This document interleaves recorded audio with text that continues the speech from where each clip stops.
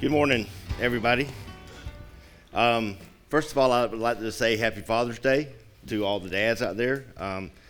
It is one of the hardest jobs I've ever had, but it's also one of the coolest and most rewarding jobs I've ever had, and hopefully that will be the thing that I'll be remembered for. Although I do have so many other things I could be remembered for, but maybe that would be the one thing positive that I could be remembered for. So, when I was a kid, we had NYF, which was STIR, just not, it's a cool name. And on Tuesday nights in the summer, we went to the movies. Well, actually, it was Tuesday night fun night. We would all hop in the van and drive to Valdosta because, as many of you know, there's nothing fun to do in Ada, Georgia. So we would head to Valdosta, and we would sometimes go play putt-putt, or sometimes go bowling, or sometimes go skating. But most of the time we went to the movies, and I saw some really great movies because of this. I saw Star Trek 2, Star Trek 3, I saw Rocky 3, I saw The Goonies, I saw Ghostbusters, I saw just so many great movies because of this. One of the most memorable movies I saw was actually, I don't remember what movie we paid to see, but I remember we paid to see the movie, went to the movie, and as the trailers came in, some of us snuck into the next theater and watched Friday the 13th, Part 6. Now, on a church trip, maybe not the most appropriate movie, but we repented later. But one of the best movies I saw was Back to the Future. I saw Back to the Future on that church trip. The next Tuesday, we went back to the movies, and I saw Back to the Future again, and then I asked my mom and dad to take me to see Back to the Future, and then I think I went to go see Back to the Future with a friend of mine. I have seen Back to the Future so many times that it is pathetic, to the point where I say the words back on the screen, which my wife physically hit me the other night because apparently that's annoying. But as I watched Back to the Future, and by the way, Back to the Future is a Methodist movie. The Enchantment Under the Sea dance was filmed at Hollywood United Methodist Church's Social Hall.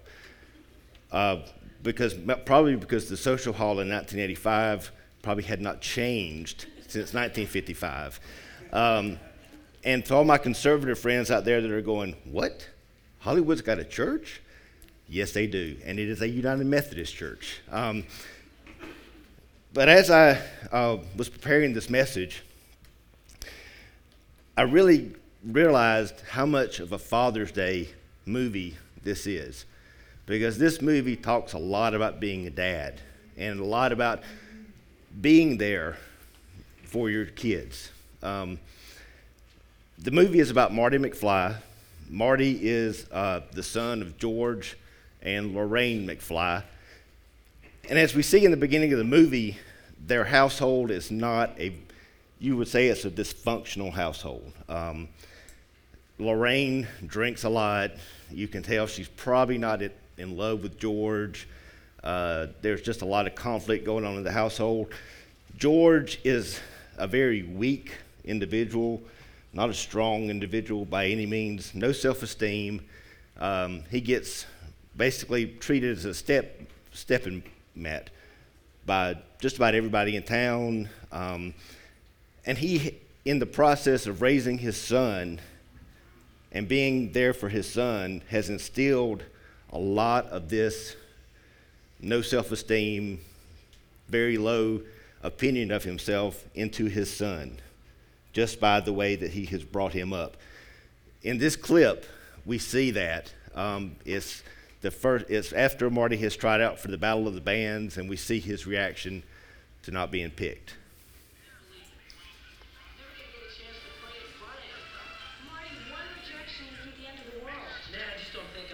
For music. But you're good, Marty. You're really good. And this audition tape of yours is great. You've got to send it into the record company. It's like Doc's always saying. I know. If you put your mind to it, you can accomplish anything. That's good advice, Marty. All right, okay, Jennifer. What if I send in the tape and they don't like it? I mean, what if they say I'm no good? What if they say, get out of here, kid? You got no future. I mean, I just don't think I can take that kind of rejection. Jesus, I'm starting to sound like my old man. Come on, he's not that bad. At least he's letting you borrow the car tomorrow night. Check out that 4x4. That is hot. So we see in that clip that Marty has no really support, no self-esteem. He doesn't think he can accomplish what he wants to accomplish. And as he says, you know, I sound like my old man. I sound like my dad, because my dad is the same way, and my dad has instilled this in me. He has came up beside me and really gave me nothing. But one thing you did catch in that clip was he says, when Jennifer says what Doc says, Doc Brown is this eccentric scientist in town that has came up beside Marty and has taken him under his wing and has spoken words of encouragement and words of praise and just really just stepped into his life and tried to make him a better person. And that relationship that Doc has with Marty is a lot of what he's more like a second father figure to him. And he is just really helping build him up. As the movie progresses, they go to, Marty meets Doc at Twin Pines Mall, and through a series of accidents, after being chased by Libyan terrorists, you really got to see the movie to understand that, he travels into the past, 30 years, to 1955. Now, for everyone in this audience that originally saw Back to the Future in the theater, I'm fixing to make you feel really old. If Back to the Future was filmed today and they go back 30 years, they go back to 1985, the year the movie originally came out. You're welcome. So they go back to 1955, and there's this one particular incident where Lorraine and George meet and fall in love, leads to marriage, leads to kids. Marty, not knowingly, interferes with that moment and prevents his mom and dad from meeting, falling in love, eventually getting married, eventually having kids. So Marty meets back up with Doc in 1955. They have two things they have to accomplish. They have to get Marty back to the future, and they have to get his mom and dad to meet, fall in love, so that Marty will actually exist in the future. So already in 1955, though, we see that Doc is playing this role of an encourager, of someone who mentors Marty, who builds him up instead of tears him down. And in this scene, we meet Marty's dad, George, for the first time in high school, and we see kind of where this probably started. So.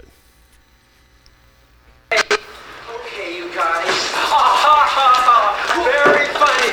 You guys are being real mature. Maybe we were adopted. Okay, real mature, guys. Okay, Nick, can you pick up my books? Look at that Strickland. Jesus, didn't that guy ever have hair? Shape up, man. You're a slacker. Do you want to be a slacker for the rest of your life? Oh. What did your mother ever see in that kid? I don't know, Doc. I don't know. I guess she felt sorry for him because her dad hit him with the car. He hit me with the car. That's the Florence Nightingale effect. It happens in hospitals when nurses fall in love with their patients. Go to it, kid. Hey, George. Buddy, I have been looking all over for you. Now, as you saw in that scene, everybody treats George badly. Even the high school principal takes him to the side and says, "You're a slacker." Nobody speaks words of encouragement to this guy. Nobody builds him up. You know, in the movie, we meet Lorraine's parents, and we never meet George's parents. But I can guarantee you that if we did, we would find a household that is more tearing down than building up. We would find a household where nobody's encouraged, where nobody is told good job, where nobody is told you're doing good. And George is like that now. George is no self-esteem. But even in 1955, at the end of that clip where Doc Brown goes, "Go ahead, kid, go do it," he's encouraging Marty. He's feeding him words of encouragement. He's showing him that he can do this. In this scene, we see where Marty has taken George aside and is trying to convince him that he needs to ask Lorraine out for the dance.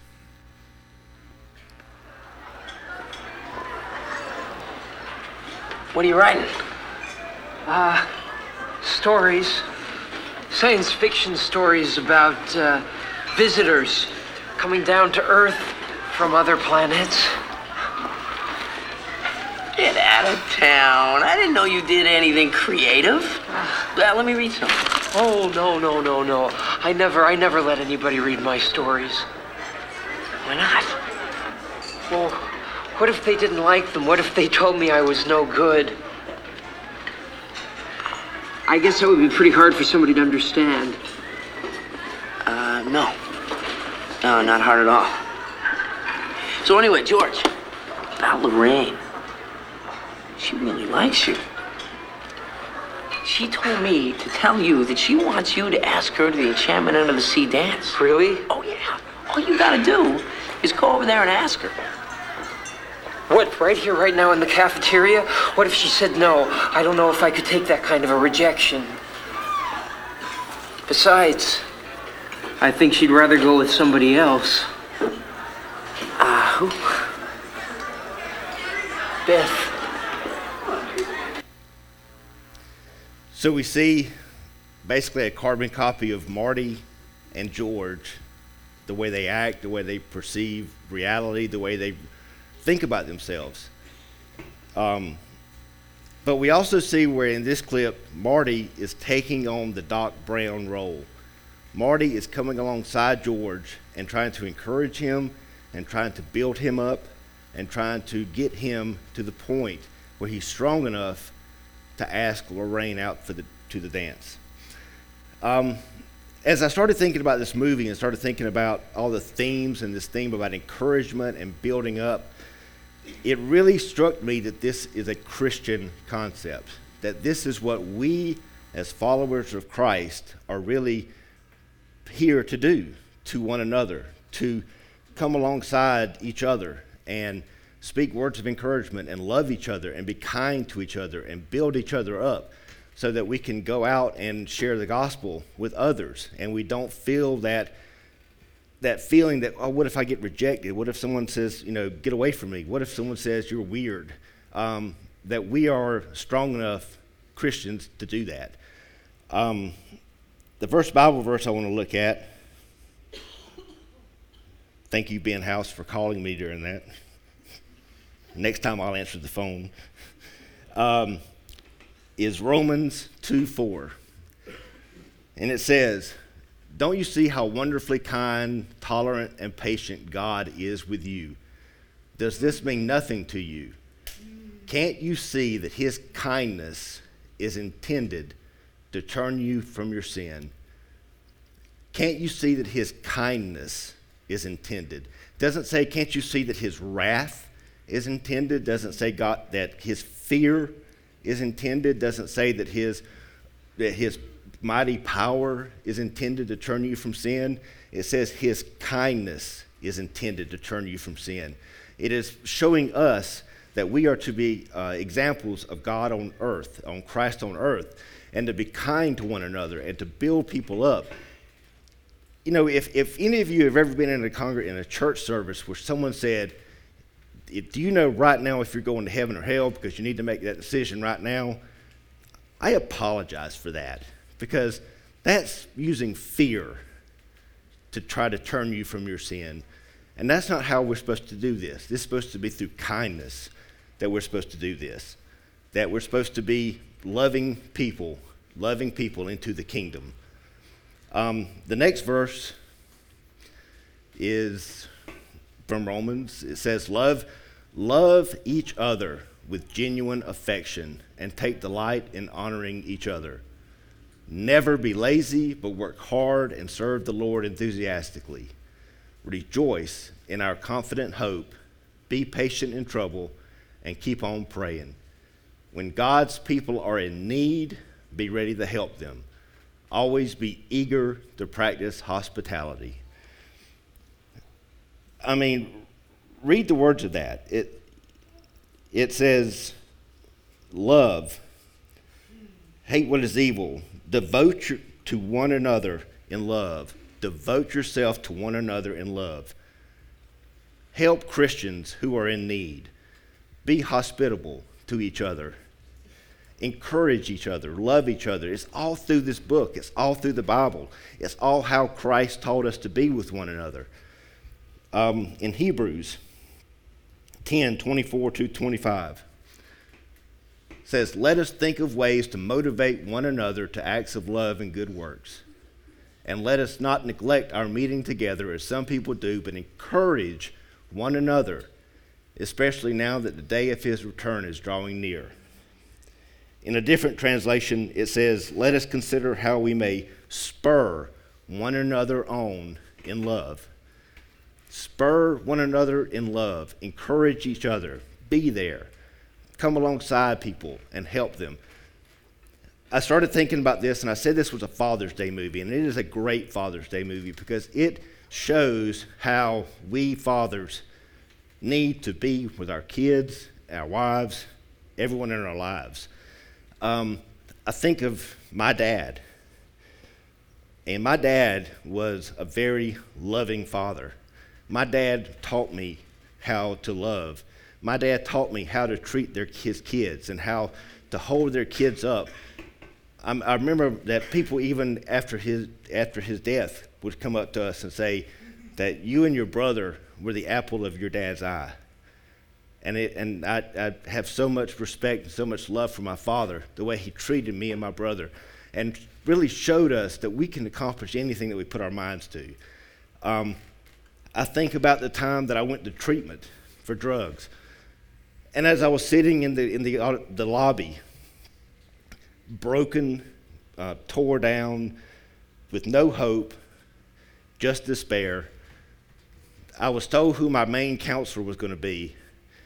And as I was sitting there waiting to be processed in, this counselor came to me and shook my hand and said, you must be Joed. Glad to have you here. It's going to be okay. It's going to be okay. And for the next 4 months, he came up beside me and he hugged me and he loved on me and he showed me that it is going to be okay, that I can be somebody, that I don't have to be this drug addict that the world has probably deemed me to be. I think about my men's Bible study that meets at 6:30 on Wednesdays. We are the most diverse group of people that you probably will ever imagine. And we get into some discussions that probably we should not be getting into. But the simple truth is that at the end of the day, at the end of that Bible study, we love each other, we encourage each other, we tell each other that, that you can do things, and we're there for each other. As I sit right now and look at these youth, I think of Justin and Allison. And I think of them coming up alongside these youth and just pouring themselves into them and just loving them and building them up and letting them know that God loves them and Christ loves them. I remember we had grad Sunday, and I remember one of the youth said that Justin was like his second father. And that's huge. That's the way that we are supposed to do things. That's the way Christ wants us to be, to come alongside each other and to encourage each other. There's also some examples of this that go the other way. About 2 weeks ago, I got contacted by somebody on Facebook with words that probably he meant to help me, but the way they were worded were very hateful, very condescending, and instead of helping me, it tore me down. And it took me a while of processing this, and I thought to myself, if I was a young Christian hearing these words, what would I think about Christianity? What would I think about people being Christian? And it was like, it probably would turn me away. But thank God I have some strong Christian friends in my life that I could communicate with, and that could say, no, don't worry about that. That's not true. Well, some of it's true, but you just need to, they were loving, they were kind, they built me up instead of tearing me down. I got into a discussion with a guy on Twitter. Now, I'm not normally on Twitter, but my bio on Twitter says that I am a Christian, not the judgmental kind, because that is associated with Christianity, and I didn't want to be associated like that. But he took offense at that, because he said that that's not true, that all Christians are judgmental. And I said, no, there's some of us that aren't. There's some of us that love one another and want to see each other do well and want to see each other led to Christ. And he ultimately made a big show that he blocked me, even though he's the one that started the conversation, and I really wasn't even following him to begin with. So, but he made the thing that I'm blocking you, and all Christians are judgmental. But it was so sad to me to think that nobody came alongside this person in all his years on earth and spoke Christ to him. Nobody came alongside him and spoke love. Nobody came alongside him and spoke encouragement. Nobody came alongside of him and spoke the way that we're supposed to be. And that has led him to the point where he believes that Christians are bad people. And so instead of feeling mad, I felt really sad. And I prayed for someone, anyone, to come alongside this person and to show them what real, true Christianity is. I think that is the goal, and that's what Christ wants for all of us. Christ wants us to come along people and be there and support. I think of all of you guys that are going to college. You have an opportunity to go to college and do what Justin did to you to other people. I think about all of us as we leave here today and we go out into our lives, we go back to work, we go to get gas, how we can share Christ. Maybe not with words, but with our actions, our deeds, the way we live. Getting back to the movie, at the very end of the movie, there's a scene where the future has now been changed because George and Lorraine did not meet the way they were supposed to have met. Marty goes back to Lone Pine Mall. Remember, he left from Twin Pine Mall, but he's coming back to Lone Pine Mall because he ran over a pine tree when he went to the past. So he's gone back, and he is, yes, I'm a huge geek, that I realize these things, and I look at these things, and I realize these things. But this is a scene where George's parents, he wakes up the next morning, meets his new parents, and this is one of the scenes. Your first novel. Like I've always told you, you put your mind to it, you can accomplish anything. Oh, Marty, here's your keys. You're all waxed up, ready for tonight. Keys?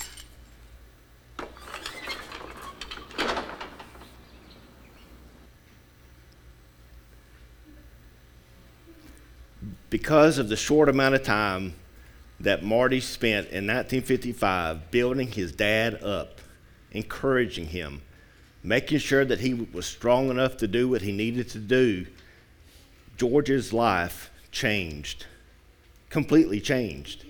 And now you can see that George is saying the words of Doc Brown. So it's gone from Doc Brown to Marty, Marty to George, and now George is now back being the dad to Marty that he needed to be, building him up, encouraging him, making sure that he's strong. I think to myself that that's the way that I want to be with my kids. I want them to know that they can accomplish anything they put their mind to, that there's nothing that stops them. Like I said, being a dad is one of the hardest jobs, but it's one of the most rewarding jobs. And I truly hope that my kids, that I have imparted that to my children, that they know that they can accomplish whatever they put their minds to. I want to think to myself that I've done that with other people, that I speak words of encouragement, that I've tried to emulate Christ in my life. Before I leave, I would be amiss if I did not mention what happened in Charleston, and that we need to continue to keep those people in our thoughts and our prayers. The power of hate is so pervasive in our world today. It is so out there in so many ways, and so many ways people think and they react, that we as Christians have the power of love. And the power of love always wins out over the power of hate. But we've got to be going out there and showing people that power and instilling people with the power of Jesus Christ. Let us pray. Dear Heavenly Father, Lord, I thank you for this day. I thank you, Lord, for everything that you have done for us. Thank you, Lord, for the people that you have put into our lives that have built us up, that have encouraged us, that have loved us, that have told us that we were good enough to do whatever we put our minds to. Lord, I thank you for fathers. I thank you for the fathers that come along their children and build them up and love them. Lord, it is such a hard job. And such a job that so many dads seem to turn away from. But there's some real fathers in this congregation right now. There's some real fathers that are sitting here, Lord, and I ask that you bless them and that you build them up and that you encourage them. Lord, help us to go out into this community as examples of you, to build people up. Help us to face the power of hate in this world, and to overcome it with the power of love, to overcome it with your power, the Holy Spirit power, Father. Father, we love you. We thank you for this day. I thank you for these people in this congregation, Father. And I just ask, Lord, that we always try to be the Doc Brown in other people's lives. All of this I ask in the mighty power of the name of your Son, Jesus Christ. Amen.